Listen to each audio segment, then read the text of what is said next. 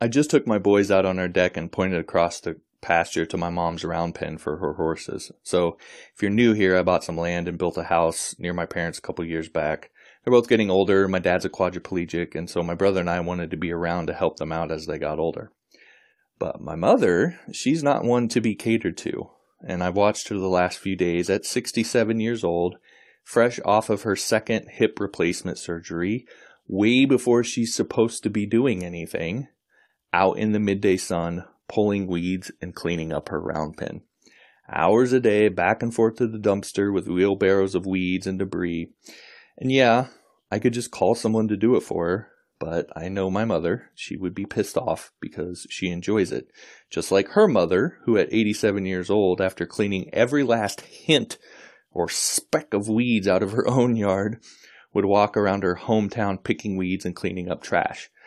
And do not mention to her that she shouldn't be out walking around like that at her age, because you would get the full wrath of a woman born in the early 1900s who'd seen and been through more than you and I can even fathom. But like I said, I took my boys out and I showed them what she'd been up to. And I said to them, that is work ethic. That is hard work. If you need a mental picture of it, there it is. And it's in your DNA. Your dad, your grandma, your great-grandma, it's there to be accessed whenever you want to. And I believe we all have access to that kind of work ethic when we want to, when we're doing something we truly enjoy and want to be doing, when it's something we're passionate about. But the sad truth is, most people aren't doing something they truly enjoy in their career. It's not something they're passionate about. They're just merely trying to survive the day, and it's no way to live. It's especially true for you if that's the position you're in, because you already know the secret. If you're here listening to me, you know the answer. You know what a tremendous opportunity freelancing is, to make your living doing something you enjoy, something you're passionate about. So what's stopping you?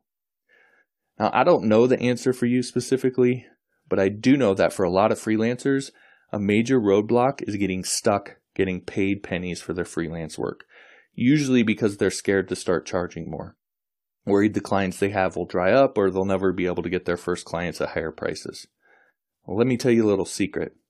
Increasing the perceived value of your services, like I teach you how to do in my 5-figure formula course, is never going to lead to you getting less clients. It can't. Making your services more valuable in the eyes of potential clients can never hurt you. It can only help.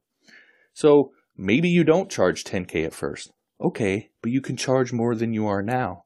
Or, if you're struggling to get clients in the first place, increasing the perceived value will only help you to land that first crucial client, or start landing higher quality clients who don't drive you up the wall. So, regardless of where you're at and what your big roadblock is right now, you can only benefit from learning how to increase the perceived value of what you offer. It can only help you. Anyway, do with that what you will. If you want to learn how, I will show you how in my 5-figure formula course, which you can learn more all about at 5figureformula.com. I'll also leave a link in the description.